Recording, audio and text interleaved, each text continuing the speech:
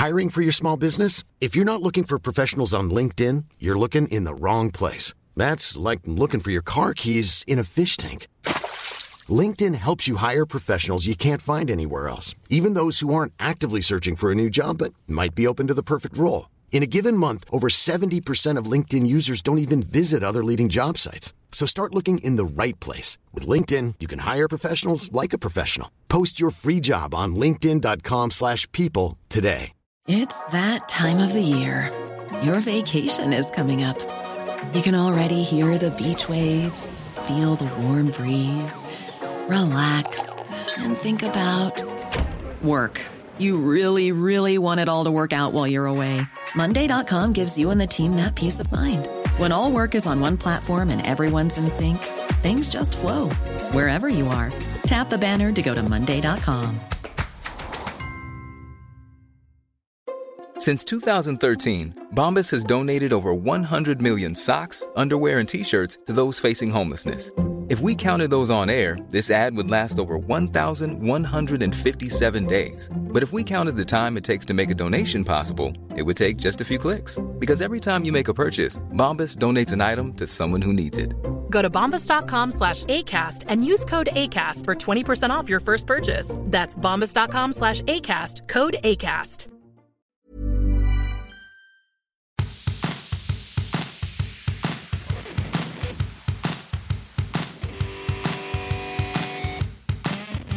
Hello and welcome to the GAR. My name's Lee Costello and I'm delighted to say that we've got Enda McNulty in studio with us to chat all things football, sports psychology and everything else. And joined now with Niall McIntyre because we've got to get straight into the hurling. It was a crazy, crazy weekend. People said the Leinster Championship was dead, Niall. No chance of it? Not a chance of it, Lee. I'm delighted we're starting with the hurling today. I think the hurling overshadowed the football. It's not always it does, but this weekend... magic weekend, crazy stuff in Munster and Leinster. It was just wild, a wild day of hurling stuff. Wexford bouncing back, Limerick, they're still there. The Green Giants, as Jackie Hurley called them on the Sunday game, they're still there.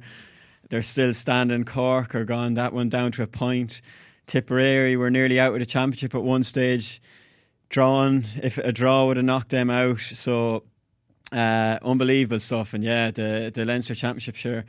Where do you start? The Galway, the Cork game, Kilkenny, Wexford, wherever you want, Lee. Oh, we'll start with Wexford beating Kilkenny. You know, the backs against the wall. 7 points down at one stage. 7 points down early on, and Wexford, having been 17 points up last week against Westmeath, to lose that game was a disaster, an absolute disaster for Wexford. Knocked them out of qualifying for the Leinster, getting through with the All-Ireland preliminary quarter-final as well. And even worse still, they could have been knocked down to the Joe McDonagh Cup, which it was unthinkable before this year for Wexford. And 5 minutes in, 7 points down, it looks like that's where they're going. Kilkenny, a team on a bit of form. The only saving grace I suppose Wexford had was that Kilkenny didn't have anything really riding on the game. Kilkenny were already through to the Leinster final. They were looking good. So, just huge well done to Wexford, because they were under savage pressure on Sunday. Backs against the wall big time, and they pulled it out of the bag. So tremendous stuff. Lee Chin, seen some of the highlights last night in the Sunday game, just brushed through it. Lee Chin, unbelievable.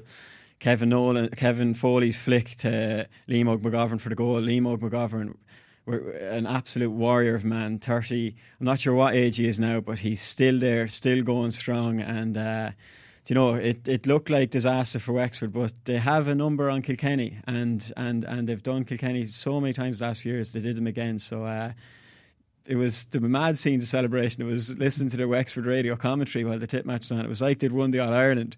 All they'd done was they haven't qualified for anything. They've just saved themselves. But it just shows how a season can take off one way or the other. It took off the wrong way for Wexford, but they saved themselves.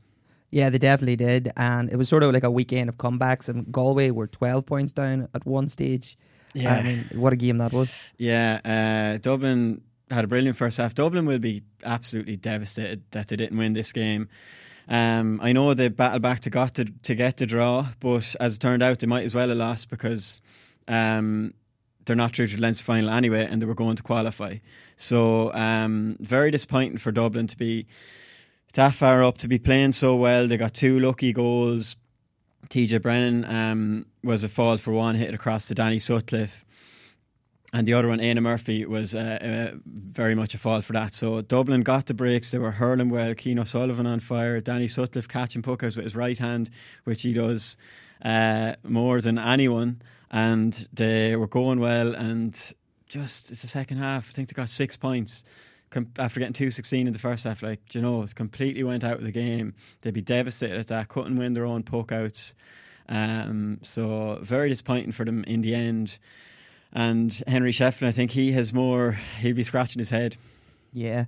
One thing we really got to talk about is Davy Fitz. So now we always talk about him. Sometimes it's good, sometimes it's bad. This one's just kind of unusual.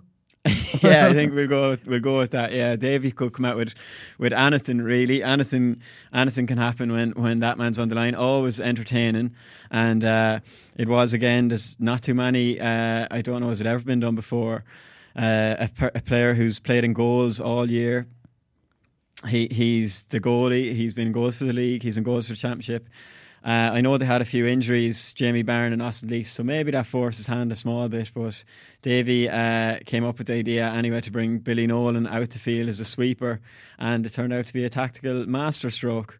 Billy Nolan was one of the main men in the game, cleaned up, and Davy got a 6-point win. So yeah, he came out firing in his post-match interview as well, as you would expect. Davy, he's he's always entertaining.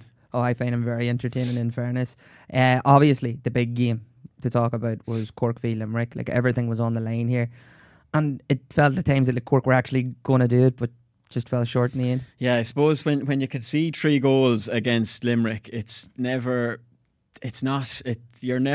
really going to struggle to beat them. When you can see 3 goals, as Cork did, and look, I know they battled back, and Patrick Horgan, unbelievable again. 114 he scored. The highest score in championship history. That pushes him a bit clearer. TJ Reid. Yeah. TJ will have time to catch him now with Cork out of the championship. So disappointing for Cork. Look, they put up a good fight, and it's 2 weeks in a row now that they've lost by a point. So devastating, and they'll look a small bit to, they will feel a little bit aggrieved about that penalty Aaron Gillan won and Sean O'Donoghue. There seem to be 2 of them at it. I'd be a small bit critical of Patrick Collins there, that he didn't come and claim that ball, and just so Sean O'Donoghue wouldn't have had to have held Aaron Gillan at that situation. But look, at small margins, Limerick was their best performance of the year. They looked back to themselves. Garrod Hegarty backed himself, 3 points from play. They're purring now. They're into a Munster final. Clare will have to beat them twice in the space of a month and a half to win the Munster Championship. So difficult for Clare. But what a day in the Gaelic grounds. The sun shining, the stands full of people, absolutely brimming. I'd say there wasn't a seat in the house, and an unbelievable day of hurling in both Munster and Leinster. So great stuff. And then back to Saturday as well, with Carlow winning the Joe McDonagh Cup in an amazing game. They were well clear, and Offaly the man sent off. And Carlow, you're thinking Marty Kavanagh slots that penalty. You're thinking Carlow are home and hosed here. To be fair to Offaly, they battled back and they didn't give up and they stayed in it. But Carlow just had the forwards, and Chris Nolan, he scored 4 points, including an unbelievable winner in extra time to bring it back to Carlow. Unbelievable scenes in Carlow. And we're talking to Marty Kavanagh later on in the show as well. So I caught up with him throughout their celebrations today in St. Mullins. So I was delighted to get a chat with him as well. So that'll be on later in the show. Yeah, and before we get to that interview with Marty, we've got Enda McNulty in studio to help us get through all of the weekend's action in terms of Gaelic football. Thanks, Niall, for helping us round up the hurling, and now for the football. A proper Armagh legend, a former All-Star, All-Ireland winning with that famous team in 2002, businessman, entrepreneur, and author, Enda McNulty. Thanks for having me. Delighted to be here. It's a hell of a day out there, so I'm in a great mood. I know you boys are rocking it, so it's a pleasure to be here. Well, we're just delighted to have you, and you know, we can't really get stuck into the football without having a guest like you and talking about all of your sort of adventures at the minute. You know, you have your finger in every pie, but you've just released a new book. Do you want to talk us through that? Yeah, thanks for bringing it up, Lee. I tell you why we're very proud to bring it up early and often is all proceeds so far have went to Goal, the charity. So the Goal are making an impact at the moment, believe it or not, in 180 million people's lives around the world. In the last few weeks, of course, they're getting a lot of funds into Syria and Turkey at this incredibly difficult time. So we're very proud that every single euro of that's went to Goal so far. The book's about leadership. And I guess we're talking about Gaelic games. One of the things I think is underrated is leadership. Mm-hmm. If you're going to win the All-Ireland in camogie, ladies football or hurling, you're going to need to make sure you've got a leader on every line of the pitch. The great Armagh team had that. As you know, the great Tyrone teams had that, whether it was a Peter Canavan, whether it was the Brian Doohers, the Cormac McAnallen, God rest him. All the great teams have great leaders. And now, obviously, the great Tipperary teams had Nicky English, you know, the Declan Ryans, the Tommy Dunns. If you're going to win anything at any level, you need leaders. Munster had a big win at the weekend. They've got leaders now, the 4 or 5 emerging leaders and the old dogs of war. The Keith Earls, the Peter O'Mahony's and co. So the book's about leadership.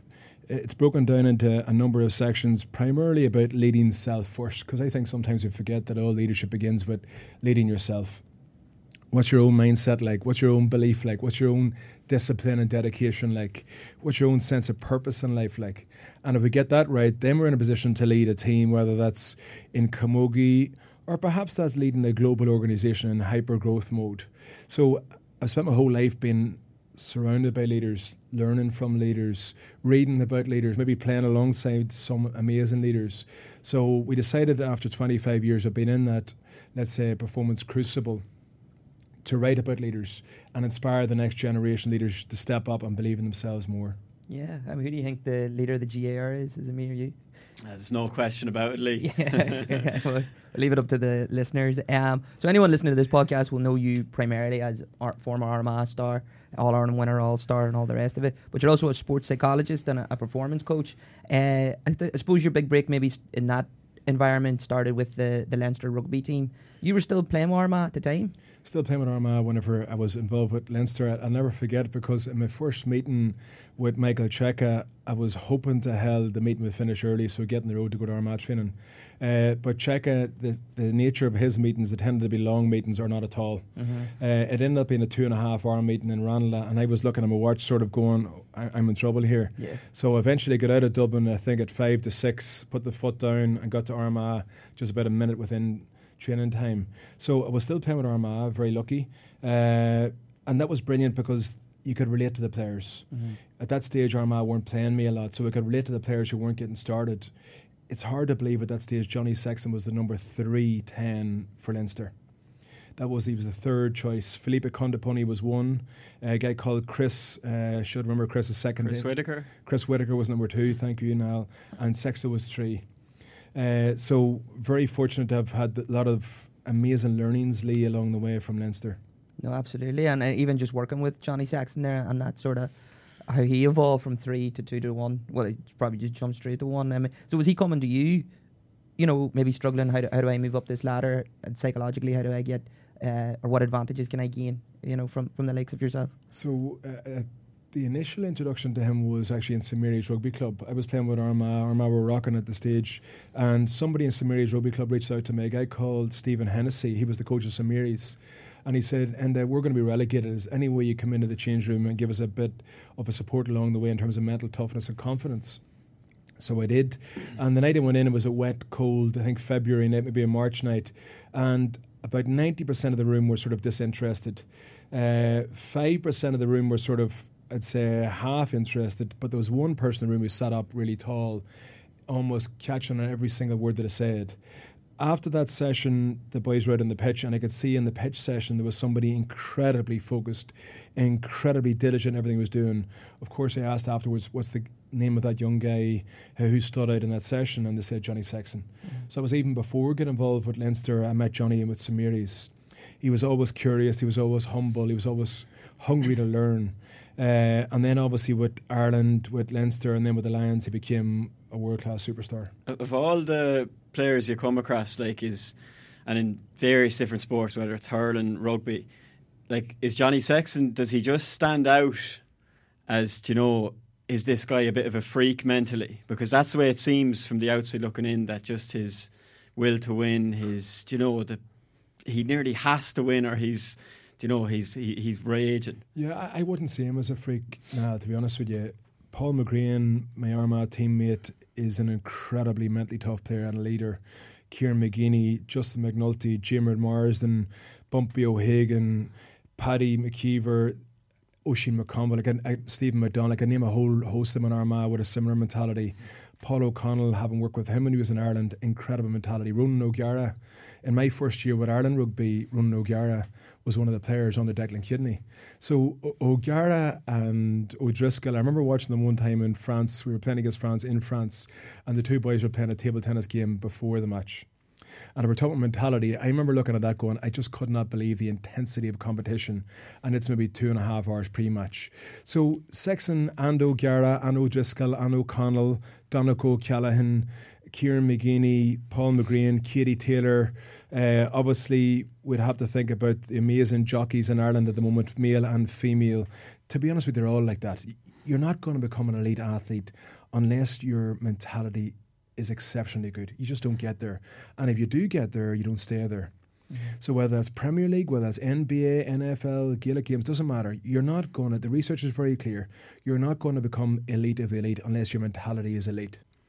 And you won't stay there, certainly, unless your mentality is also elite.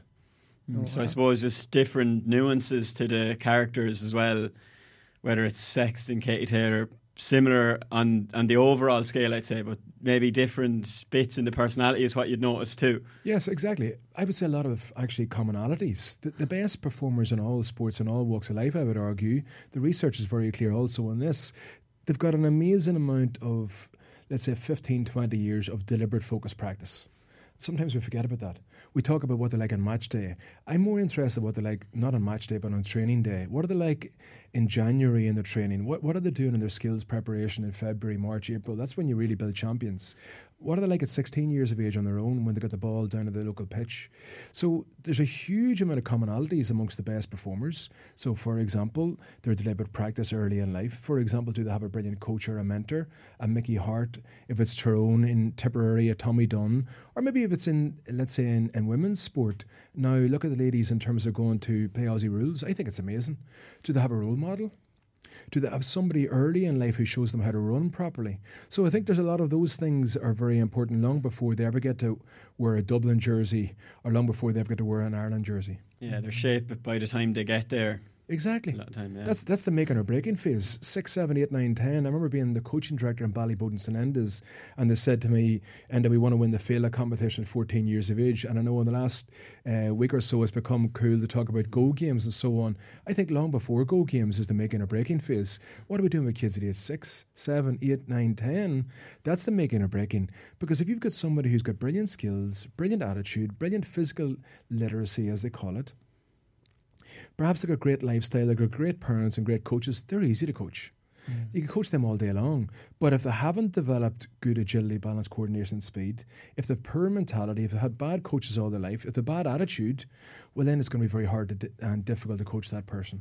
No, absolutely. And then, well, I mean, you were coached by one of the very best in that Armagh team. And in fact, I actually interviewed Hugh Campbell a few years ago. I think it was back in 2016. He wasn't a sports psychologist in your team, but he had was it like a performance coach sort of role? But he definitely took on, he loved that sort of psychological aspects of thing. I was interviewing him at the time. Muhammad Ali had just passed away.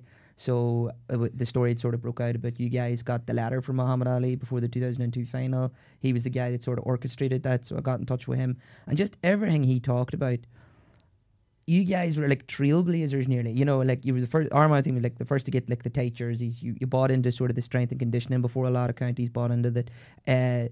You had that mantra of the Any Given Sunday speech, the inches, like, is this where did you get a lot of inspiration from Hugh and from that sort of environment, and really, did you add to it? Like, what was that like? I thought you were going to slag me for the tight jerseys, Lee. No, not at all. So come back to Hugh. I have a huge amount of time for Hugh Campbell. It was actually in Jordanstown that I met Hugh Campbell. It was 2001, and I tried to get Hugh involved with Armagh at that stage. I introduced him to our two coaches in 01, Brian McAlin and Brian Canavan. It took us another year or so to get him in under Joe Kiernan. So Hugh was a phenomenal guy and still is involved with Armagh to this day. He's had a big positive impact on the culture, on the leaders, on the mental toughness of the squad. Couldn't speak highly enough of him. I wouldn't be arrogant enough, Lee, to say we were trailblazers, to be honest. If I look at the great Curry team of the 70s and the Dublin team of the 70s, who the hell is Armagh to claim that we were trailblazers over that team? Or the 60s, the great Down teams of the 60s. I still go back and see some of the footage of those games. So I think the Down team of the 60s were trailblazers. We'd certainly have to say that the Curry team of the 70s and 80s were trailblazers. That amazing, like when I look at Jack O'Shea and see him going box to box, he's one of my favourite players of all time. I can never think about Gaelic games and not think about the great Brian Mullins, who tragically passed away last year. Like, what those guys achieved was phenomenal. No, we weren't trailblazers. We were lucky. We won one All-Ireland. A lot of teams have won 5 or 6 or 7. So I'm very humble about saying who was and who wasn't trailblazers.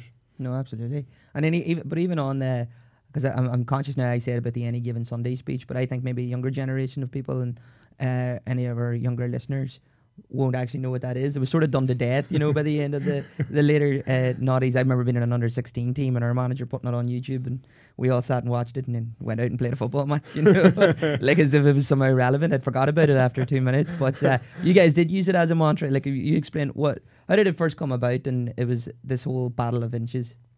I think it was mentality again. It was, okay, how do you achieve something big in life? You break it down. Yeah. How do you win the marathon? You break it down into 10-metre strides or whatever it is. So it was Hugh Campbell and Des Jennings at that stage thinking about, let's not hype up this All-Ireland.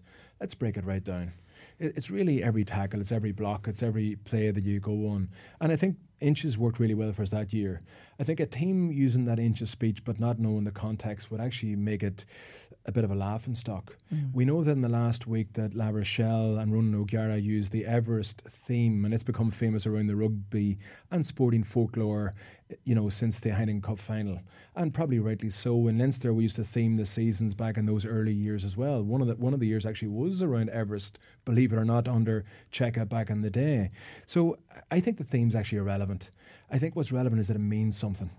So whether that's inches or Everest, or whether it's climbing Carrantoul, if you're down in Curry, whatever it is, it's something that's meaningful for the players. It's something that players buy into. Joe Schmidt and Ireland Rugby, again, we had a very strong sense of, let's say, theming. We had a very strong sense of the language that was used, the mission, the mythology that was used around the squad.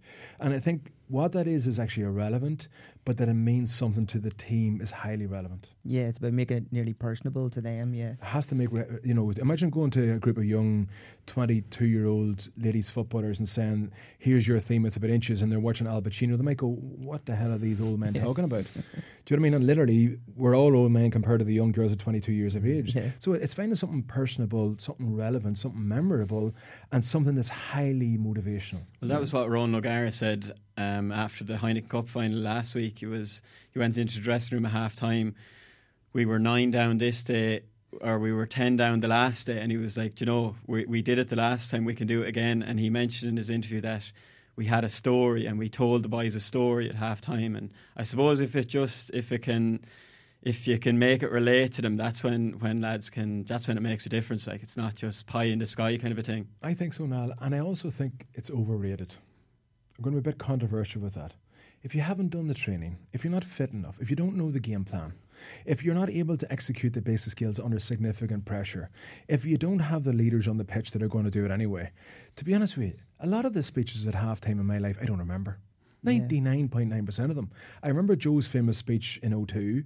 I remember Desi Ryan's famous speech in a Sigerson final after extra time. But the rest of them, I can't remember a lot of them. And I played with some of the best players in a generation, and I played against some of them. And I played in Railway Cup finals in Paris. But a lot of the speeches I don't remember. So the speeches are overrated. The training and the preparation's where it's at. And we will get stuck into the current Armagh team here at the minute. They played Westmeath at the weekend.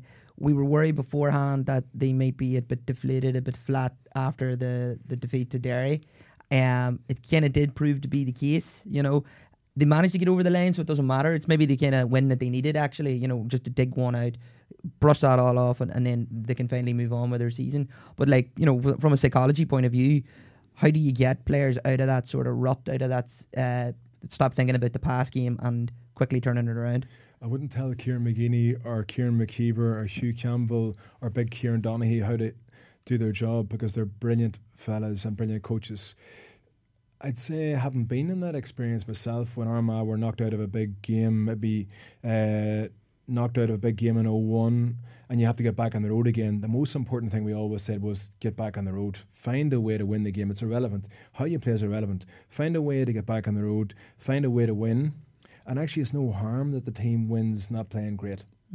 So you're dead right, Lee. It's bounce back ability. Yeah. And it's making sure that everybody in that change room are focused in now on the next game, which obviously is more important, and it's making sure everybody in that change room are aware of winning games when you play rubbish. Again, I refer back to Desi Ryan. Desi Ryan said of us at Queen's, I want us to be able to win games, folks, and he'd always be gentlemanly in his language. He'd say, gentlemen, I want us to be able to win games that people are scratching their head, walking out of the stadium going, how did they actually win that game? That's the sign of a great team. Armagh didn't play well at the weekend, or as well as they can. Westmeath would probably be a little bit deflated themselves afterwards, Lee. But what I think is, and I feel very strongly about this, great teams find a way to win. We mentioned La Rochelle earlier on. They found a way to win when Leinster had probably the mother and father of all starts of any game in history. That's what great teams do. They find a way to win even when that's going on. Yeah. No, as a Tyrone fan, I'm actually quite nervous about Armagh next week, because, you know, if they had a drew or won, I was like, they got the bad one out of the way. A little bit like Dublin against Kildare, and then they go into the Leinster final and they just completely blew Louth away. But in the game itself now, like, you got to give some credit to Westmeath. You know, they went straight into the Lions' Den, away from home. No one was giving them much of a hope. Tailteann Cup champions, but a disappointing season so far. And they really took it to Armagh. You know, players like John Heslin, Luke Loughlin, Ronan O'Toole, I mean, they can play in just about any county.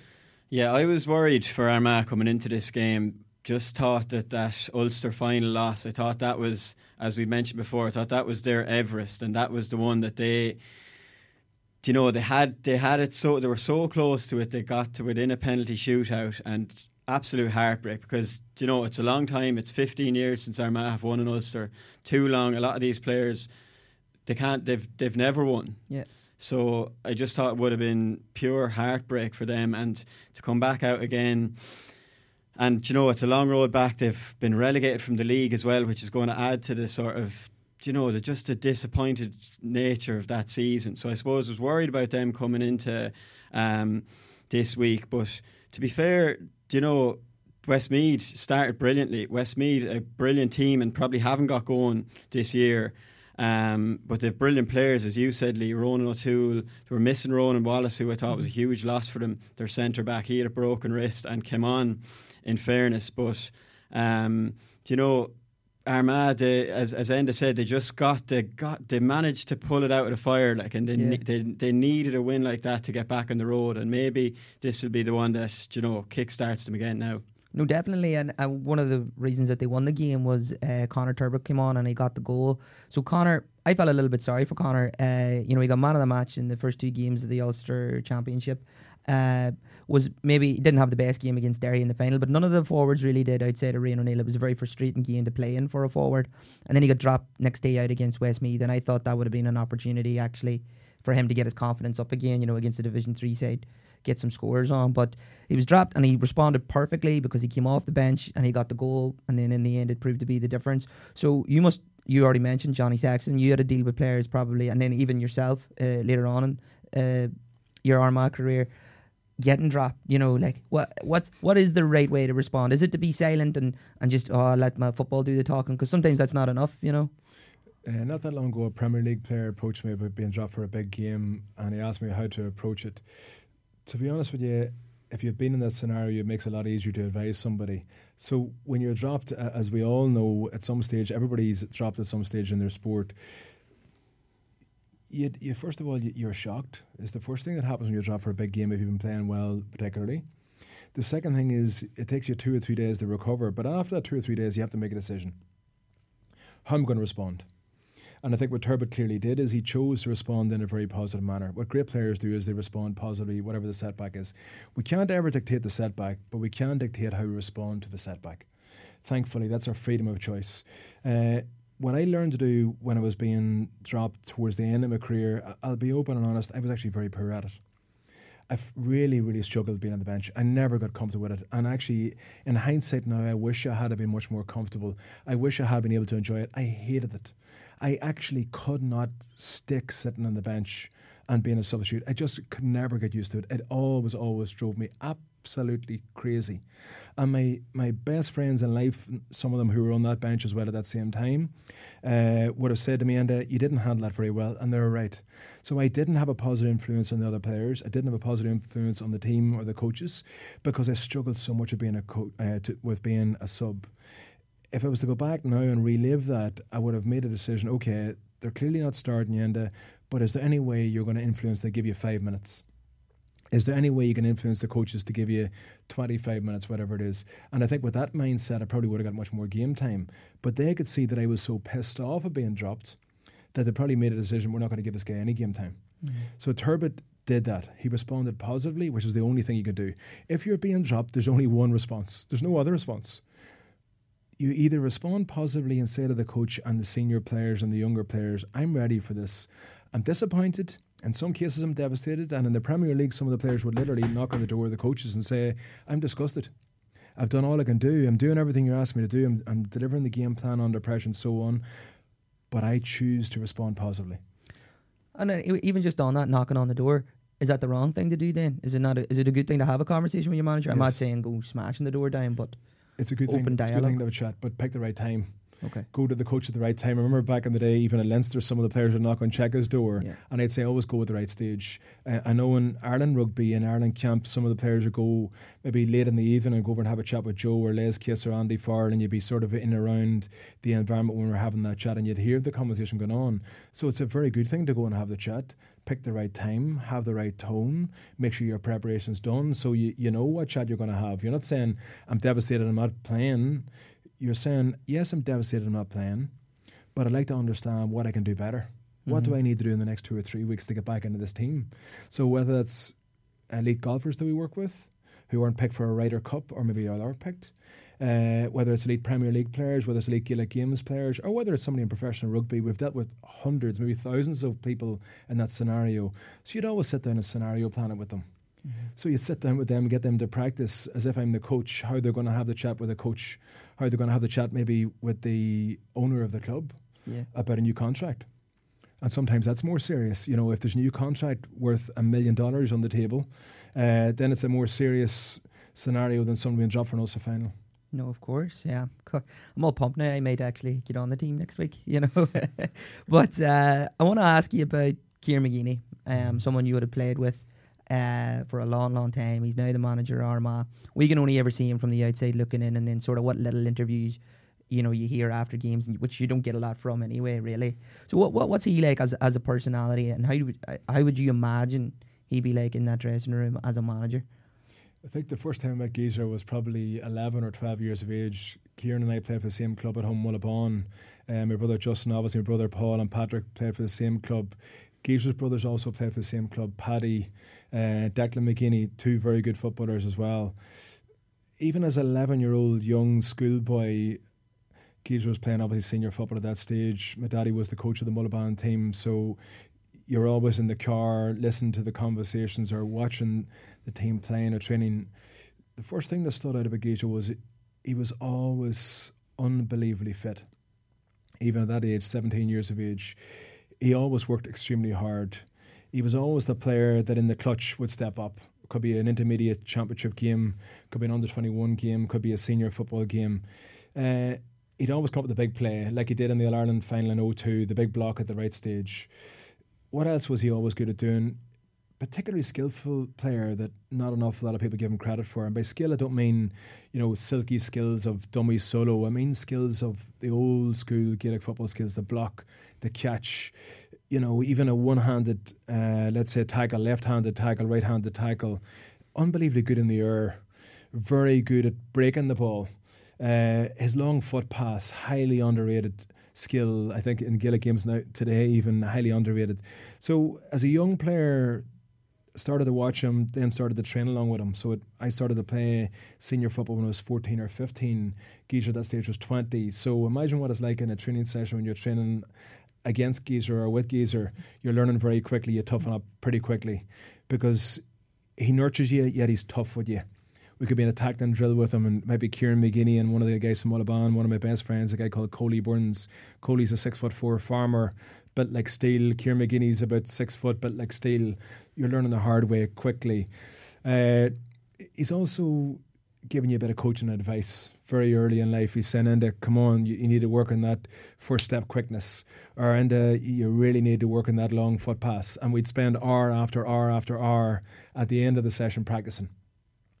Or whenever I came to live in Dublin, then me and Geezer would go and do a sprint session, then we'd do a weight session, and then we'd do a skill session in the evening. We'd train 3 times a day. So I would have spent thousands of hours with him literally during that 15, maybe 20-year period. So I couldn't speak any more highly of him as a player. As a captain, he was inspirational. He would never ask you to do something to do himself. Me and Geezer and Justin would have always sat the day before the match in Uri or in Dublin. Justin fullback, Geezer centre half, me cornerback, and we'd have almost what I call triangulation meeting. We'd chat about, well, if Canavan loses me, Justin step inside, you take him. If Mike Frank Russell loses Justin, Geezer, you step in and take him. And we'd always have those pre-match chats. Mm-hmm. It was always over a bun and a cup of coffee. And when we left that cafe, we had a lockdown. We had a lockdown what was going to happen tactically, mentally, from a leadership point of view and so on. So Geezer was always formidable in that space. As a coach, Geezer is highly motivational, would set incredibly high standards. So he wouldn't be asking the players to do anything that he's not still willing to do himself, whether it's fitness, whether it's dedication, whether it's discipline, whether it's lifestyle, whether it's giving back to the community and so on. As a coach, he's clearly put a strong backroom staff around him. You mentioned Hugh Campbell earlier, Julie Davis, Kieran Donaghy, Kieran McKeever, Dennis Hollywood. So I know a lot of those folks. He would set extremely high standards. The last thing I'd say about him is open to learn. I know he's had a hard time in the last couple of months in the media. A lot of people saying a lot of things about him and his coaching staff. Lee, let's be honest, really, really critical, really scathing in some capacities. It's easy to be scathing. The three of us could sit here now and be scathing about somebody who was in the coaching ticket in Leinster Rugby. Sean O'Brien's one of the most iconic players in Irish rugby in history, but he was on the coaching ticket in Leinster. Is he probably devastated? Yes. Could I easily come out in a scathing way to Shawnee and what he did or didn't do, or Leo Cullen? Yes. But I think that's amateur analysis. I think being scathing's easy. I think giving constructive, fair, measured criticism is hard. I think giving criticism, especially when we're all talking in the media in a way that if they were sitting in the room now, they'd say, you know what, there's respect in that. Mm-hmm. And I think Gaelic games is so bloody small that everything we say, I would rather say it in the spirit of, we're in the same tribe here. This is one of the greatest sports in the world that we're all playing and all being part of, ladies football, hurling and camogie. And I think we've all got a bit of a responsibility. Yes, the challenge, anybody at any level, but do it in a respectful tone. So that if they're in the room, or their mother was in the room, or their wife was in the room, or their daughter was in the room, or maybe someone from the old club was in the room, that say, he was challenging, but you know what, he did it in a respectful way, or she did it in a respectful way. So I would certainly look in at the Armagh coaches at the moment, Lee, and it's a long answer to your question, to say out of the utmost respect for them. I know they've had a difficult time recently in the media, but I've no doubt the character of those folks that want to bounce back strong and they want to go as long and as deep as they can in this championship. You mentioned there and that training 3 times a day, and this when you were playing, and I heard you in an interview before where you said that sometimes you wish you didn't go as hard and that sometimes you overdid it, and sometimes less is more. You strike me as a very similar character and similar person to McGeaney, in that you're so driven and so on top of everything. Like, do you think it's something that he has learned from his own playing days, like you have, that sometimes you have to, less is more? Well, I'd say I'm not good enough at it yet either, to be honest with you. No, I need to get better at it. It's something I have to work out even today with my own team. We're in the middle of a hyper growth mode in our own company, McNulty, and every day with my own colleagues, they'll probably still say, "Enda's too intense. Enda, ease up. It's Friday afternoon. It's 4:00. Would you, for God's sake, ease up?" So something still I have to try and teach myself, and your listeners will want to know how I teach myself. I think yoga, meditation, that idea of try softer, not harder, is pretty important. It's something I wish, as you've said rightly, Niall, I wasn't good enough as a player. It's something in life now I'm trying to teach myself to be better in the moment, not be striving for the next championship or the next big goal or the next $1 million or whatever it is, the next big contract, and trying to teach myself to be better in the moment, to be more relaxed, to be more engaged. Even before coming in here this afternoon, I wanted to give myself an hour to wind down a little bit so that your listeners wouldn't say, "Who the hell does that guy think he is? He's driving in 6th gear here." Even I hope when they're listening in, they're driving their car in 2nd gear, they're leaning back, not leaning in, So I'm certainly not good enough at it now. I've learned from some amazing people in that space. Yeah. I spent some time in Japan with Buddhist monks, and they're probably the people that more than anybody else has taught me and maybe give me a very firm nudge about the concept of slowing right down, getting into the middle of the moment, being absolutely mindful. We hear about that sexy, cool concept of being mindful, but knowing what it is, let's say, at a theoretical level versus knowing how to do it in the middle of an All-Ireland final, is two totally different codes. So just say as a player, if you're very intense, and Conor Myler is one that springs to mind. He said after they won the All-Ireland that he was too intense and he was getting bogged down and things, too much information, maybe paralysis by analysis kind of thing. And I was listening to you before, and you talked about Luke Fitzgerald and how when he was playing, he struck as more laid back in that he'd get up and he'd have his breakfast and then he'd read a magazine and he'd go back to bed and, pure relaxed. Like if you're trying to coach, say, a player who is a bit intense, to be a bit more relaxed and, to actually just to ease up. Because we say, relax before a big game, but what do you actually mean? Like, is it that, like, is that taking it too far if a lad is just kind of chilling around the house? Or I suppose just do what you want to do? Well, I suppose working with Luke Fitzgerald, I love the way you brought up Lukey now. So Luke Fitzgerald, when I started working with Luke, he was 18 years of age. He joined the Irish squad probably at 18 or 19 years of age, played for the Lions not that long after, which is hard to believe, and played Gaelic games in his early schoolboy days as well. I asked him, "Look, what do you do on match day? I get up, I have breakfast, what do you do? I go back to bed. What do you do then? I get up, I have lunch, what do you do then? I go back to bed. I read a magazine that's nothing to do with sport. What do you do then? I get up, I go to my pre-match meal." And when he was saying that, I was thinking, my God, I would have done maybe 15 minutes footage of Peter Canavan's best plays. Because you did this, didn't you, before you did a mad session before an All-Ireland I'd be thinking all the mistakes I've made. And isn't mistakes great if we're able to turn it around into lessons for the future generations? So I think learning to relax is a key skill. There's no reason for being tense on an All-Ireland final day or a championship final day or any championship day. Be dead relaxed. Even when you get onto the bus, be relaxed. Even when you get in the change rooms, be relaxed. Even when you start your warm-up, be relaxed. And then when the strength and conditioning coach blows the whistle and it's 18 minutes before kick-off, then start to switch in. That's the time to switch in, because otherwise, if you're switched on from 9 o'clock in the morning, you can't keep going to the next level of intensity. So dead relaxed, dead chilled, conserve all energy. Just learning to do that, isn't it? Great coaches, that's what great performance coaches do. They create that little bit of, let's say, for one of a better phrase, performance pyramid for the players. So they know how to get up, and they know how to get back down at half-time. They know how to get up again in the second half, and they know how very quickly to get back down. Jimmy Heaslip's probably one of the best I ever seen in my life in any sport at that. He had a very amazing metaphor of shake and bake. Get ready on match day, be dead cool. He would waste no energy on any of the trappings, any of the hype, any of the immediate stuff. Dead cool, dead calm. It's almost like I was going to Sunday Mass. Absolutely dead cool. Not a worry in the world. 18 minutes before you'd go, and he'd have the cans on, literally a big set of cans like this on his head. You go, there couldn't be a big game happening here, Heineken Cup final or Grand Slam decider. And here he is, dead cool. You can look even at his facial expressions, facial muscles, dead calm, neck very calm. You're always watching those little, what I call micro messages.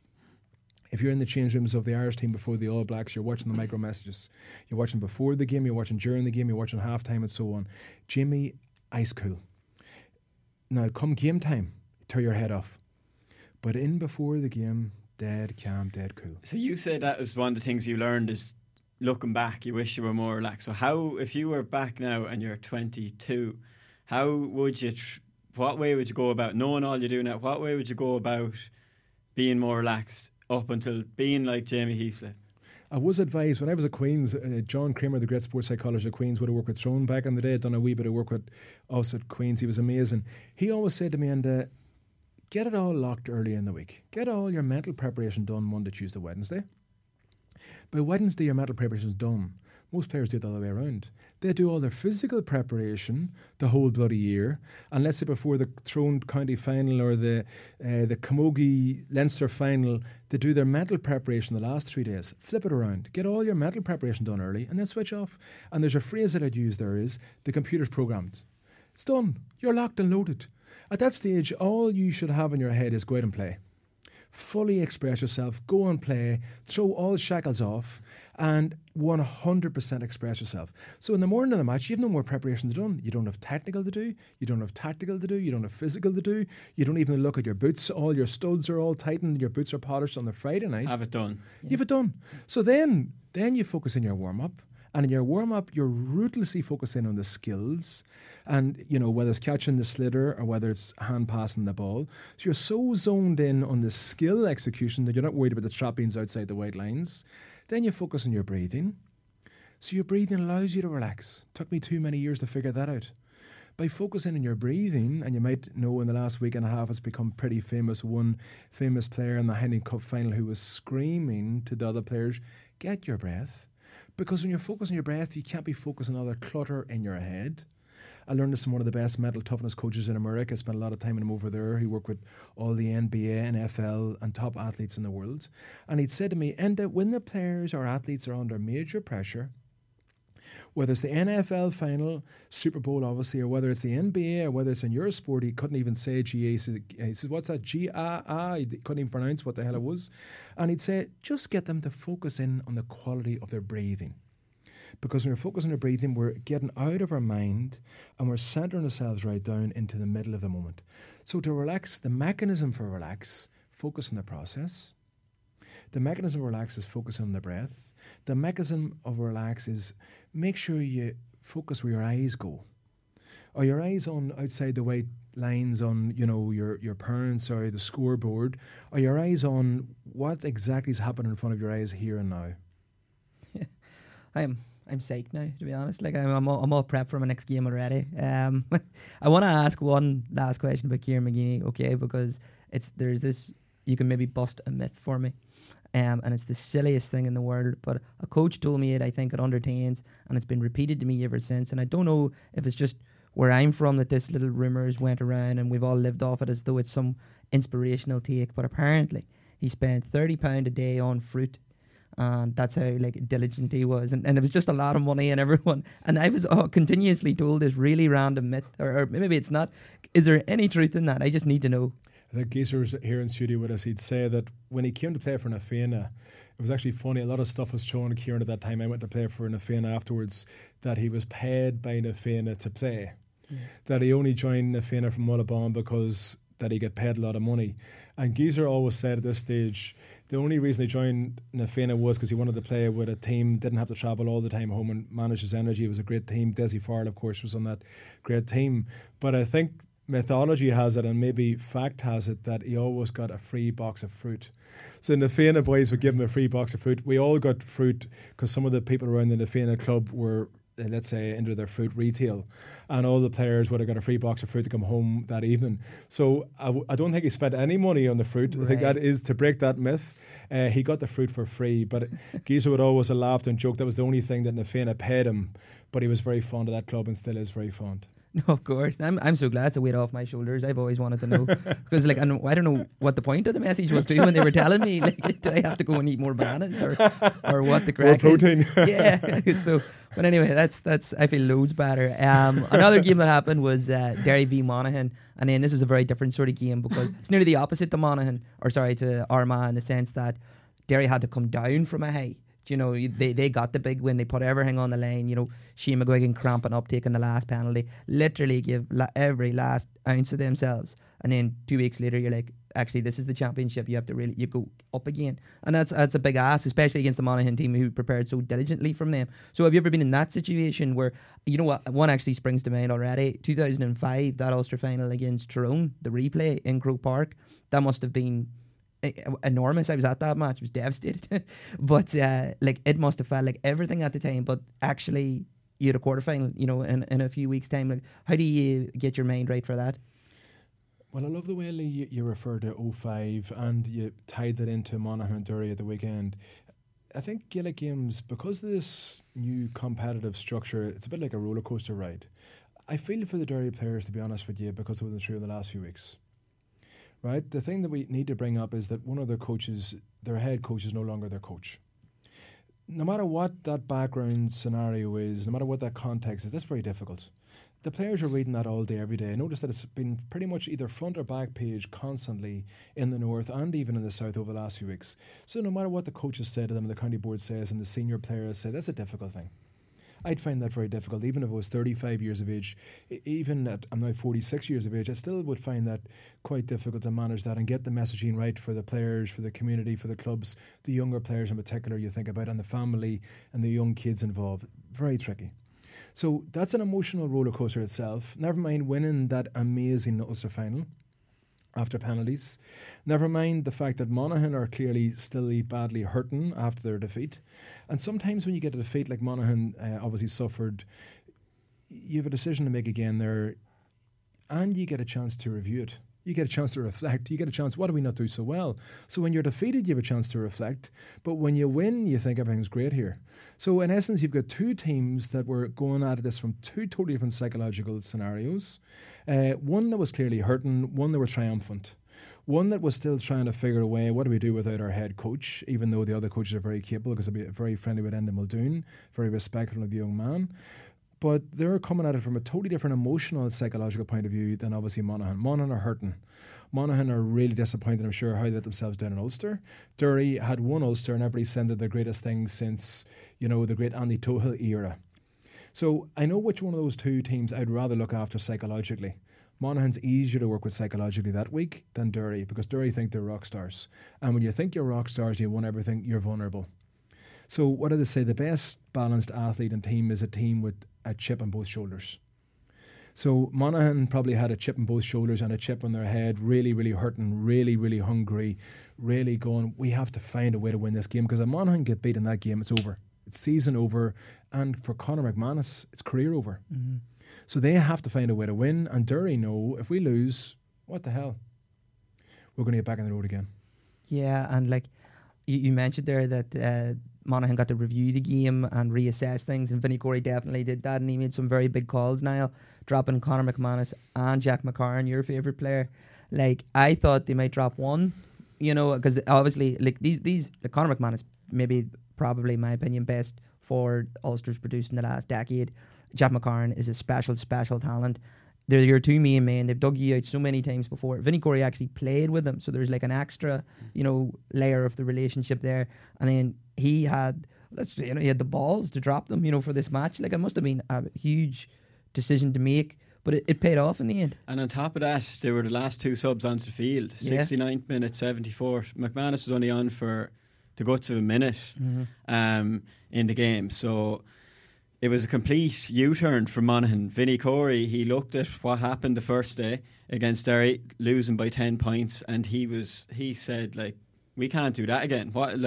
Something has to change, and you have to give him credit for that he knew, okay, things went wrong the first day, but, you know, we're going to change, and that's what they did. And as Enda said, they would have had a chip on both shoulders. Everyone would have been writing them off. Monaghan, you know, they've beaten Tyrone, they've stayed up in the league, they've had a decent year, and just because that one blotted on the copybook against Derry, people are writing them off. Monaghan, you know, this is it. Monaghan, they're not much coming from there. But Monaghan, they constantly prove people wrong, and they did it again. And there's no better man to epitomise it for me than Carl O'Connell at 34 years of age. And Colin Walsh's tweet, you have it there in front of you, Lee, what he said about Carl O'Connell, said that there's no, in the country, is there anyone playing as well at that age in the country at the minute? And he doesn't think so, and I struggle to think so as well, because if we go back to that Tyrone game, he was the man, or go back to the Tyrone game, he was the man that he got a goal against Derry. He set up the goal for Ryan O'Toole, bombing through against Tyrone, the famous goal. And Carl O'Connell, I know he was an athlete back in the day, a sprinter, and he still has that speed about him. And just, I don't know, Enda, you'd obviously worked with some players who were younger, some players who were older, but a man like him who seems to be getting better with age is it's some tribute to a fella. Yeah, well, you mentioned speed there. I think speed is a majorly underrated asset now at Gaelic Games because of the tactical evolution of the game. Lee, you were saying to me in our preparation for today's interview, you know, what were the things we'd maybe converse on and chat about and collaborate on, and we're talking about the tactics. I think the tactics of Gaelic Games have advanced so much in the last 5 years, never mind in the last 15 years, it's unbelievable. Now, one of the things that can unpick a lock is speed. So all teams now at all levels, ladies and men, hurling and football, camogie obviously included, they've all got good defensive structures if you want to win anything. You're not going to win unless you have good defensive structure. The team that wins All-Ireland this year would be the team with the best defensive structure and the best attacking, let's say, capability. Now, you can always unpick that, like in rugby. I know because I've worked with some of the best defensive coaches in the world. Andy Farrell's one of them, Les Kiss was another one of them, that if you've got somebody who's a rocket, they're going to punch a hole. And in that Monaghan scenario, right on cue, if you've got somebody who can see in front of them 4 or 5 men, but they're going to slice a hole through it, it's just amazingly, let's say, strong. It's an amazing asset. And that's exactly what you're saying. I suppose it's going forward, speed is the thing that will get you through, and defending speed is the thing that's going to save you, is what you're saying. Defending, you need to have, if you're going to be a brilliant defender, you need to have about 4 or 5 things. You need to have, let's say, numbers around you. So you've got that almost telepathic sense of your defenders around you. So I know if I'm going to get beat, I've got somebody who's going to cover me. Myself and Kieran McGinney and Justin, my brother Justin, we would have had almost that telepathy that if I'm beat, Justin's covering. If Kieran's beat, I'm going to cover. If let's say Justin drops the ball and behind Benny Tierney, one of the Armagh goalkeeper, we know he's going to clear the lines. You wouldn't even have to talk to them lads, I'd say. It's just not at all. Exactly. Now you'd see it. You'd literally know. You wouldn't even need to look behind you because it's going to be covered. And not only that, you know, Justin's going to hit somebody like a Pádraig Joyce with the shoulder, or Gee's going to make a big block. You know, so great defenders. Yes, they have to be speed. Agility is nearly as quick as important for a defender because you need to be turning a dime. Interestingly, looking at some of the Curie players in their last game, I was watching it actually before it came in on GAA Go. In their game against Mayo, I was a little bit surprised at the lack of agility.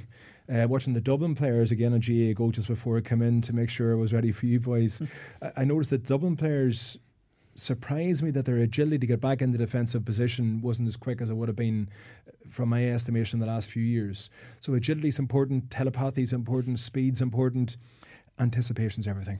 Yeah, it probably comes from the anticipation. If you're not anticipating, you won't look agile, you look slow. And I suppose a mix of anticipation and a mix of, do you know, are you in the zone? Are you ready to go straight away? Yeah, I think defending's a skill that's not spoken enough about in Gaelic games. And by that I don't mean can you get a block on or a tackle on. The best defenders, their man wouldn't even be involved because they've anticipated the play and that the ball isn't going to be passed to him in the first place. Mm-hmm. So brilliant defenders could be involved with a game without touching the ball once and have a man of the match type performance, but nobody's ever going to notice it. And that's because your anticipation levels is like, it's like an elite pianist anticipating what's going to happen next in an orchestra. So you're anticipating 4 plays ahead what's going to be happening. That's the great defenders. Yeah, and even on that, like O'Connell, like he'll be remembered for this game because he kicked that point at the end, and it was just fantastic, a clutch moment. But also, Brendan Rodgers wasn't really involved in that match because he was on him. Do you know, and Brendan's one of the unformed footballers in the country right now. And the hardest to mark. Yeah, because he's so. He's got blistering pace himself. Carl O'Connell is the man for him. That's in that sense. Definitely. So tactically, they just set up so well. But Gary Mohan, he started out in full forward, but they brought him back to midfield to deal with Conor Glass. They did deal with that, and yeah, I mean, they just did their homework. Like, I mean, it was just fair play to them about it. Like, you talk a lot about leaderships and leaders. I didn't really know a big pile about Vinnie Corey as a manager or a coach. Just remembered him, as a player, back for Monaghan. So, like, he didn't really have a huge reputation when he took this job. But now already, like, we're talking about him so much and the things he's doing and making those decisions and seeing them pay off. That'll get real buy-in from the players, wouldn't it? I had a conversation recently with the former CEO of Investec Ireland, who of course should have been Monaghan sponsors. His name is Michael Cullen, and I was asking Michael, what did he think of Vinnie Corey, because he would have known Vinnie pretty well, obviously, as a player. He said, brilliant leader, brilliant role model, smart, good football IQ. He'd go a long way. I really trust that man's judgment. I played against Vinnie Corey. I think towards the end of my career, Vinnie was still starting to play, of course. Brilliant footballer, and it's great to see guys that get going on to develop as great coaches as well. Mm-hmm. He's learned very quick, in fairness to him, and that, as you said, the horses for courses and learning his lesson and running with it. Yeah, making the right decision then on the rebound was credit to him. And how he sets up the next game, because the two boys might just come straight back in, and it'll be fun, interesting to see. Yeah, how he does it. Like, I like that, because like if you look at someone like Derry, they're so well drilled and so well set up. But a bit rigid maybe at times. They want to be this way, and then everyone has to play their game and they dominate. While Vinny is maybe a tinker, he can change the team to suit the opposition. And Claudio Ranieri of where we go with that. Yeah, I like that a lot. One player we'll have to talk about from Derry's perspective is Shane McGuigan. He is just playing some crazy stuff. He's probably the on-form forward in the country right now. Like, we've been putting him in the brackets of like Clifford and Walsh this last few weeks, and it's completely justified. That's how good he is. This is a kid who's just reached what looks like his peak, and if it's not his peak, it's scary to think how good he can get. And I want to just talk about that, because I hear sports psychologists say things like flow state or being in the zone, and I don't really know what it means. I've never been good enough to get into one. But is he in? Now, Lee. Yeah, I'm in it right now. Is right. Is that what he's in? Is he in his peak? Super high confidence? What is it? So flow state, a guy called Michal Csikszentmihalyi is the guy who made flow state famous, obviously a famous psychologist. Flow state, sometimes referred to as zone, sometimes referred to as zone of optimal functioning. It's basically that state where time seems to slow down. It's that state where you're totally immersed in the middle of the moment. It's that state where it actually seems easy. It's like Roger Federer playing a Wimbledon final, and it's almost as if nothing can go wrong. Flow state is where you absolutely have total control of your emotions. Flow state is where all your training, all your preparation, your thousands of hours of preparation results in you being totally at ease with your environment and your, let's say, your conditions. Flow state is when nothing else matters. You're not thinking about the outcome or the results. You're not thinking about the significant results of the final. You're not thinking about what might happen in 20 years' time or 20 minutes' time.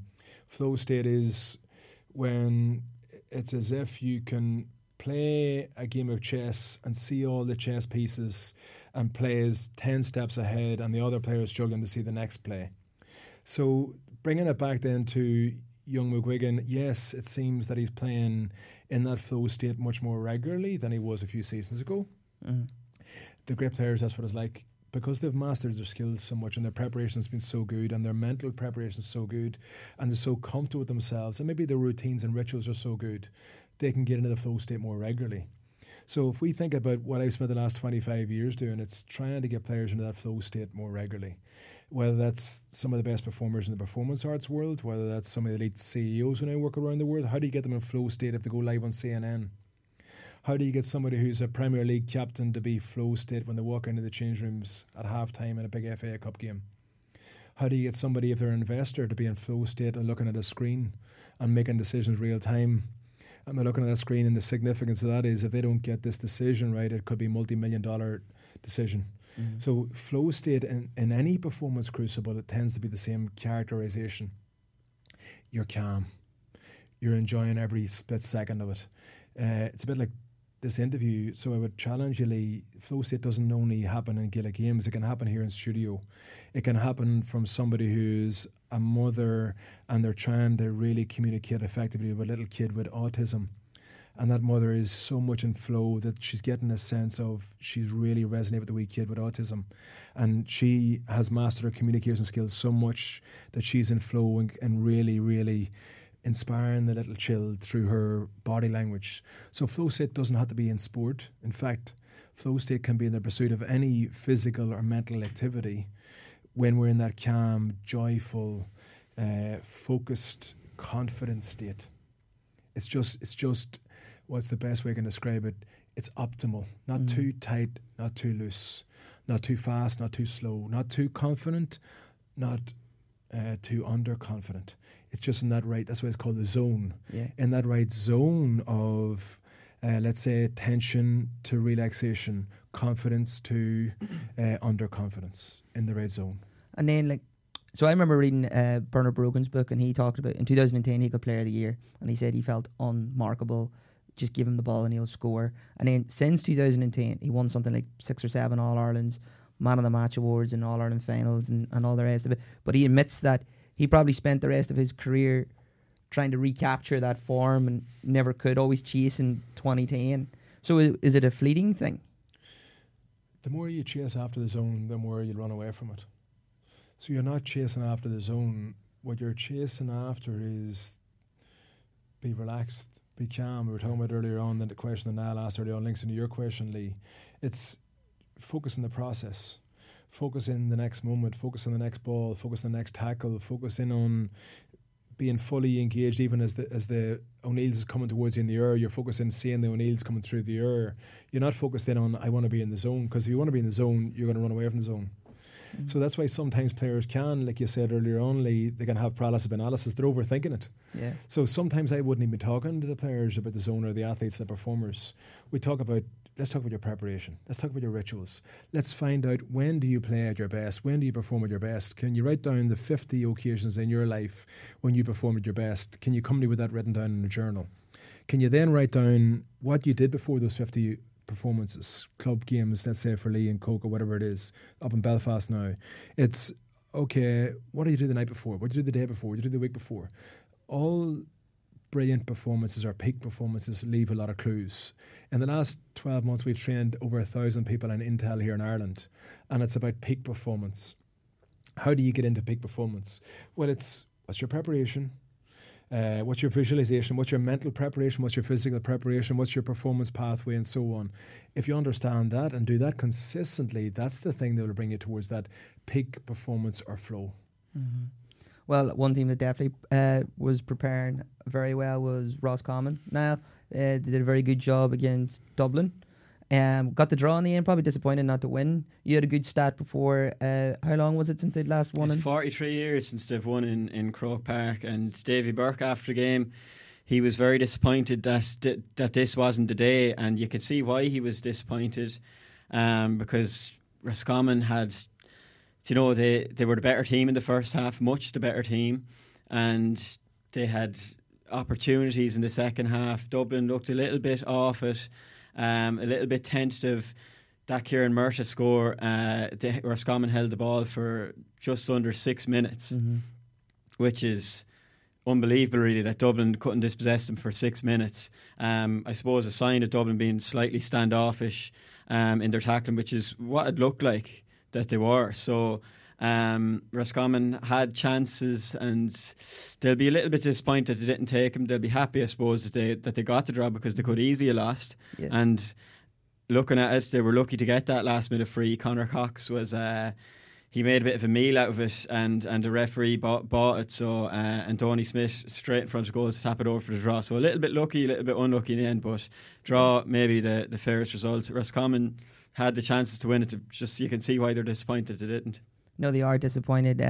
Davy Burke loves an ambush, and he nearly pulled off another great one. And I had written an article during the week about Dublin, because, well, I'm a dork, really. I sit, when I'm eating breakfast and stuff, I sometimes just flick on old games.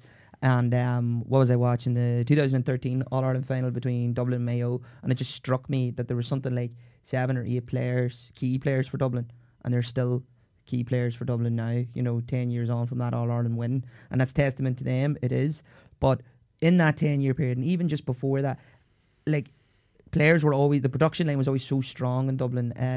Players like Paul Flynn, Bernard Brogan, Michael Dara McCauley were all relegated to the bench before they eventually retired with very little game time. These are players you couldn't even imagine a Dublin team without being in it at one stage. But now that production line doesn't seem to be as strong. They've opened the door for players to come back, Stephen Cluxton, Jack McCaffrey, and they're just walking straight into the team. There's no competition for them.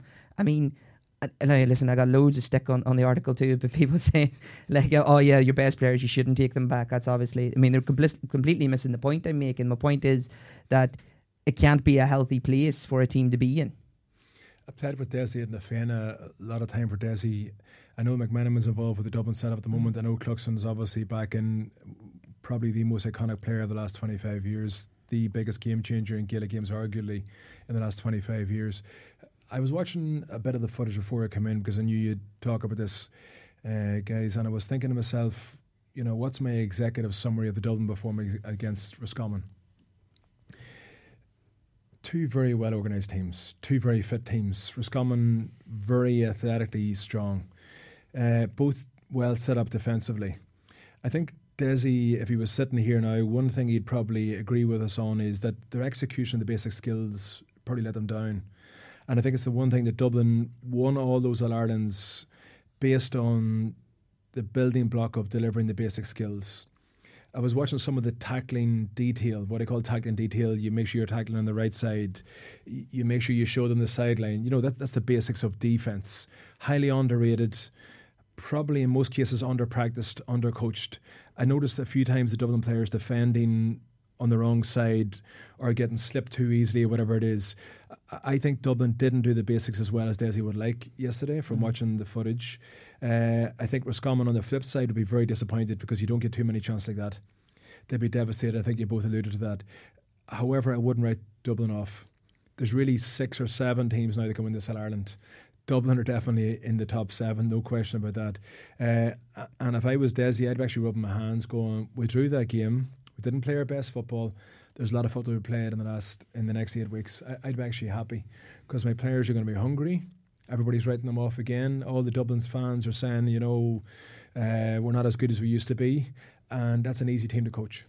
Yeah, and I suppose this new format maybe lends to that because there is more games, and I think they're back out pretty much next week, and that'll be exactly what they want to sort of correct those wrongs.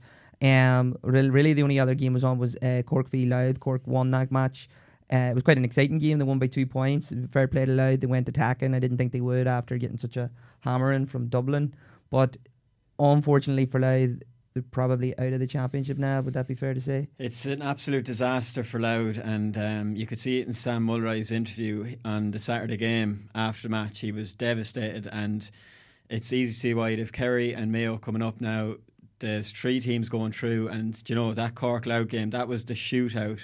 Because you'd expect Kerry and Mayo. I know Mayo beat Kerry and Kerry were disappointed, but you'd expect Kerry to bounce back.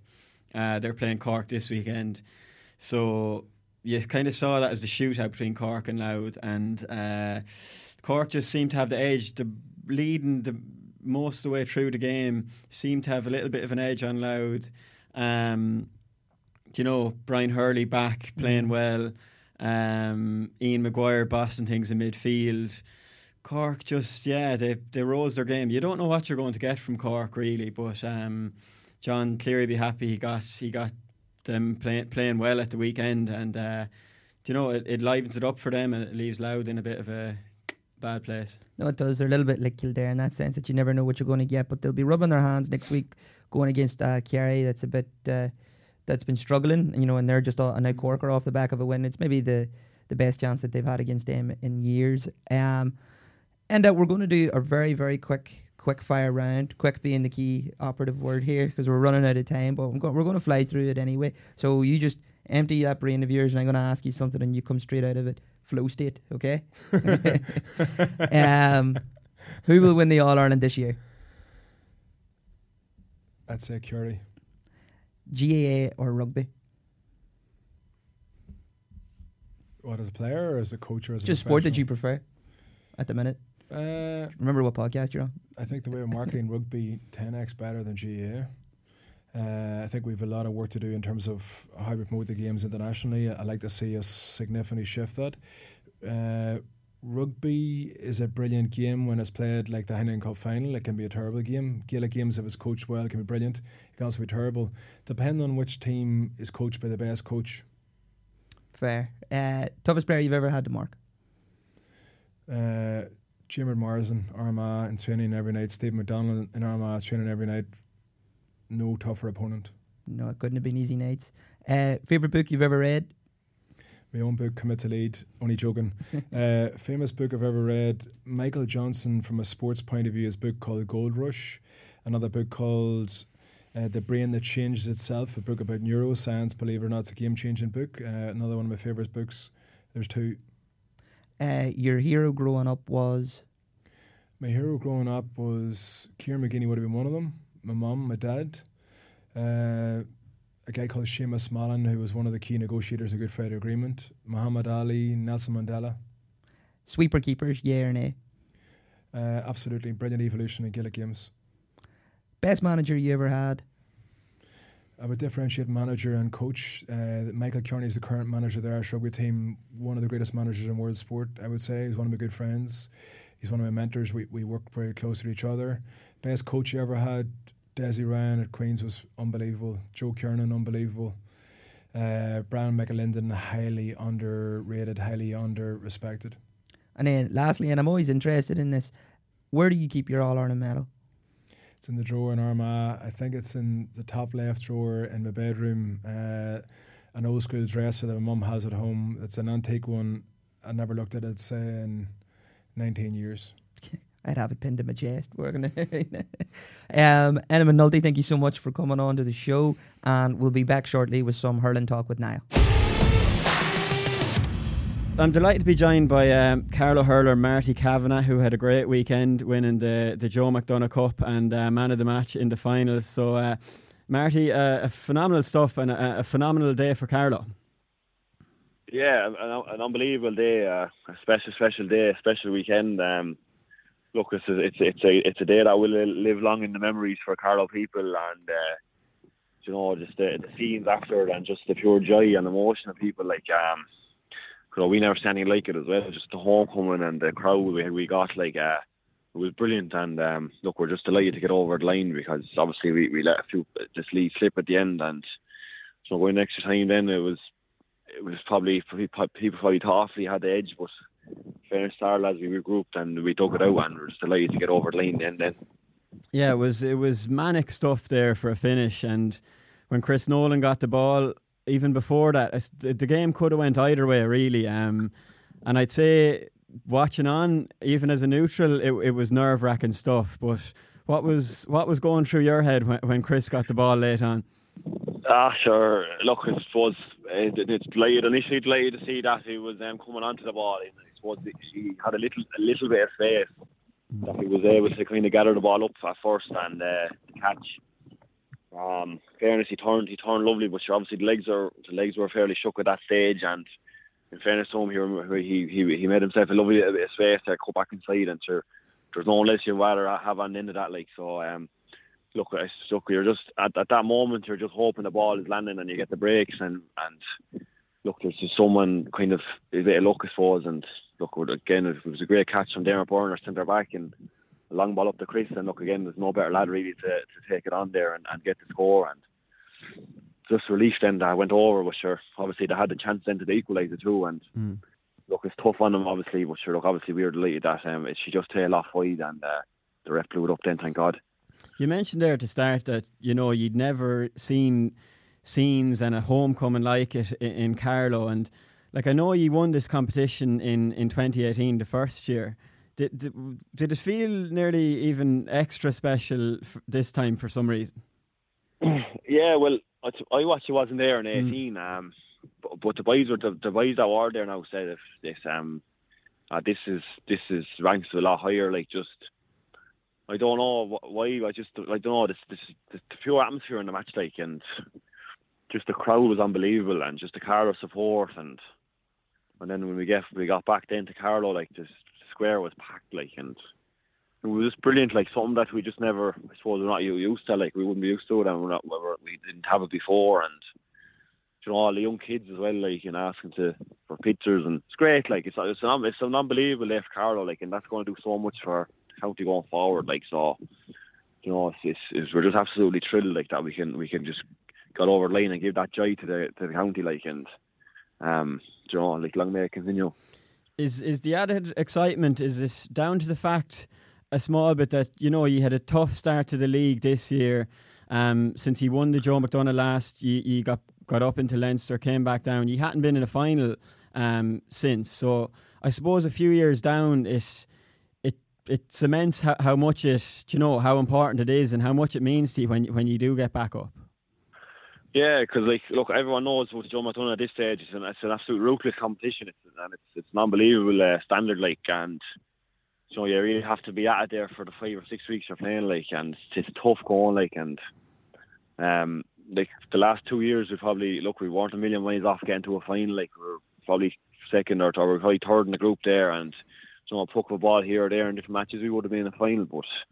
But we really knuckled down this year, and we just really focused on the championship and lose the league and the Kyo Cup to kind of just blood the young lads in, and we trained hard then to hit the ground running for the Kildare match in the first game, and we're trying to twat from there then, and the points against Kerry and Laois now they're valuable points now looking back on it, and we're unbeaten we've been unbeaten in the championship, and it's no mean feat in Joe McDonagh because the teams are very, very high quality. So we went into that final Saturday and absolutely huge confidence and putting up great scores and lads going well, so we just knew if we performed we'd be thereabouts, and thankfully we did, and we got to look at the green then and we got over the line, thank God. When you lost the first 2 games in the league to Kildare and to Kerry then, was there ever a sense of okay, we're in a bit of bother here, or was there a kind of a grand vision that there's a bigger picture here and there's plenty of time? Yeah, look, I think we all knew that the championship was where it was at for us, but at the same time we don't like losing matches either, so there's obviously a bit of frustration there too, and going to train you want to going to train off wins, but we just kept the head down and we just trusted the process, and the main thing was just kind of getting our Division 2 status then secured, and we got that done, and it's a decent division in fairness for the young lads to come in and get a taste for a county senior hurling, so we'll use that next year again, building towards Lee McCarthy to get young lads in again, so it was just a matter of just kind of go back to train truthfully after a match if we lost, and just look, lads, it's a long way to go here, and we just need to keep working hard and keep trusting ourselves, and thank God it paid off then. When you did miss the last one, was it a big ambition for you personally to? You mentioned in your interview after the match, this was the All Ireland for you. Was it a big ambition to win that Joe McDonagh title for you? Yeah, it definitely was. Look, I absolutely love hurling for Carlo. I've been hurling with him for a long time now, and obviously I took the decision to go travelling for that summer, and look, it was a brilliant summer. Obviously, of course, I'd love to have been part of it with the boys, but I was very, very hungry to get a Joe McDonagh medal and get Carlo another Joe McDonagh medal as well, or title I should say. So for the county of Carlo to have 2 Joe McDonaghs and a lot of that group now have 2 titles, it's brilliant for them, and as I said, the was Ireland final, and it means absolutely the world to us, and we're just, as I said, absolutely over the moon. It probably won't really kick in for another 2 days, to be honest with you, but just the scenes the last 2 days is the reaction we got is incredible, and just a great feeling. So what was it like when you got back to Carlo Saturday night? Sure, it was brilliant. We in fairness, we were late back. Sure, with extra time and all, we got food in the Crow Park, and sure, we had another pint or 2 there as well. So we got back. We probably went back on the trailer till 11:15 maybe, or 10:30. So it was late enough. And in fairness to the crowds, all the kids were there, and it was packed. And we got a Gara escort from Talbot Hotel there into the town. So it was just brilliant, because obviously something that doesn't happen every day for us or every year, so. Just to experience that, it was amazing, and it's just pictures, the pictures of it, you'll be looking back on those photos, in years and years to come, and it's just great. Because it's as you mentioned yourself, it's a phenomenal achievement for Carlo. Just looking at the team, 11 of the starting team were from 2 clubs, yourselves, St Mullins and Mount Leinster Rangers. And, obviously a few other clubs as well, but like between yourselves and Mount Leinster Rangers, you've contested so many county finals, probably hopping off each other in county finals. Like, how does that dynamic work to bring a team together when you're competing for the next half of the year? Yeah, look, I suppose it's fairly noted, like, regarding the clubs in Carr, like, and the pick we have. But look, I suppose the talent is there anyway, and people can see that anyway from if they didn't know it, it's how you know it now after watching the game Saturday. That there's serious ability in hurlers down this way. But we're the absolute. We all get along fierce well. We're the best of friends, like, and look, we've another few weeks now at county, and we'll go back to the club and we'll go at hammer and tongues again, like. But that'll be it. Like, we'll shake hands and we'll like, we absolutely love playing together, like, and it's great getting to play with them lads, like, county and other clubs as well, like Ballinkill, Whiteshell, Bangstown, and sure there's a Chaffenburn Rangers and Breed on it as well, like. But they're coming clubs, like, so more players now again next year and pushing on to get into the start 15 again and drive it on again. Definitely, yeah. Just taking you back to the match, Saturday, it was a roasting hot day, and for the game to go to extra time, I'd say you were all feeling it in the legs.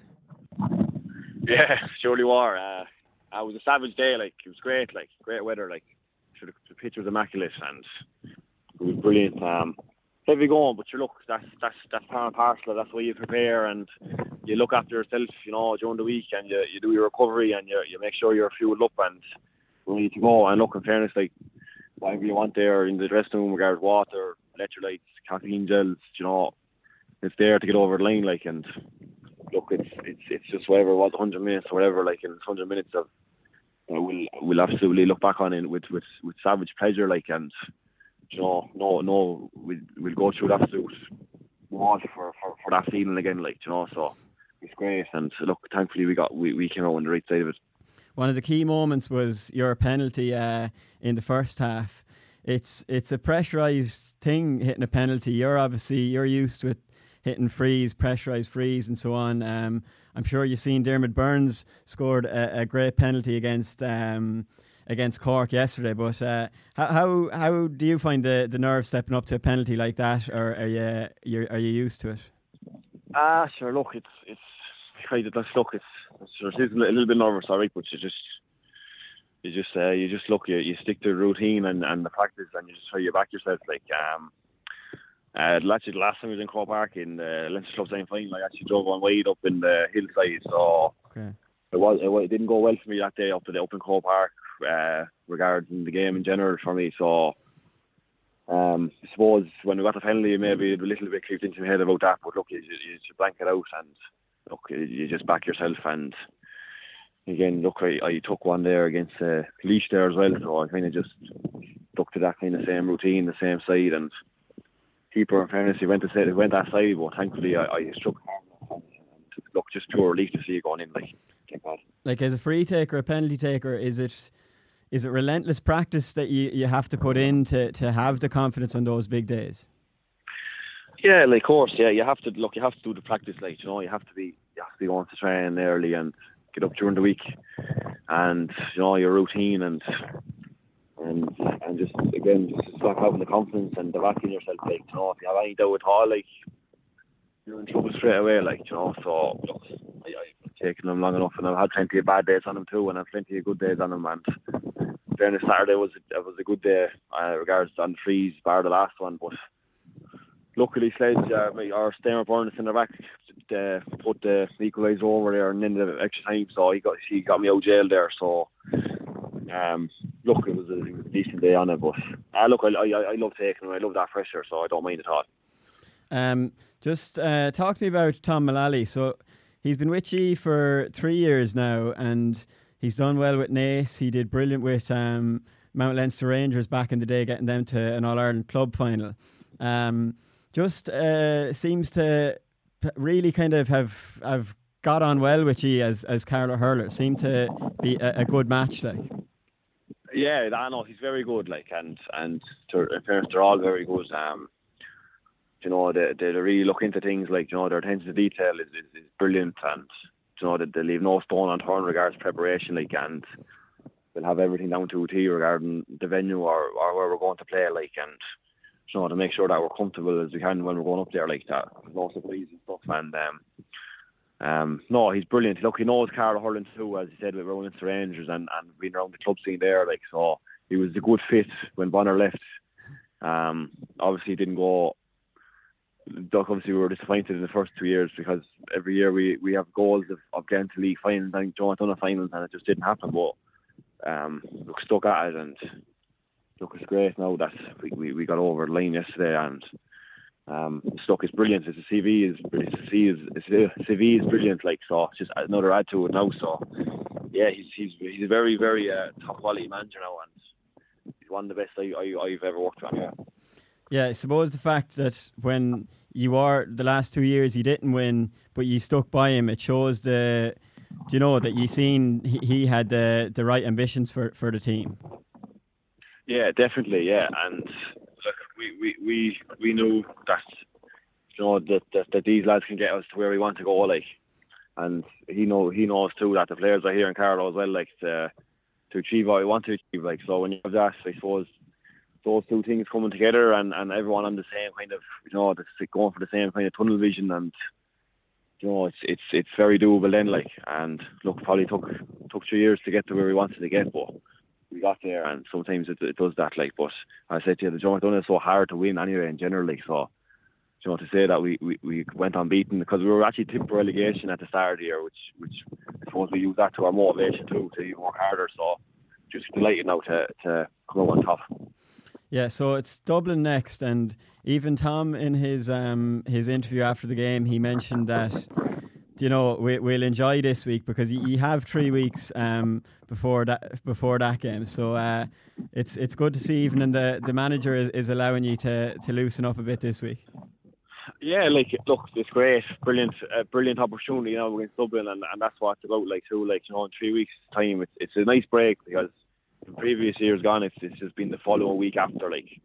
Sure, in fairness, you'd be in no kind of shape or form to be playing the following week. Kind of gives us a bit of time now to just kind of, just relax for a few days and then get back at it then at the end of the week and train hard again. And look, that's going to be another great day in Carlow and probably a big crowd at it. And look, we were very much looking forward to that now. And once we get back to the fish now at the end of the week, we will be training very hard for that. Yeah. Great stuff. Thanks, Marty. I've taken up enough of your time, so enjoy the celebrations and best of luck in the next match. Thanks very much, Niall.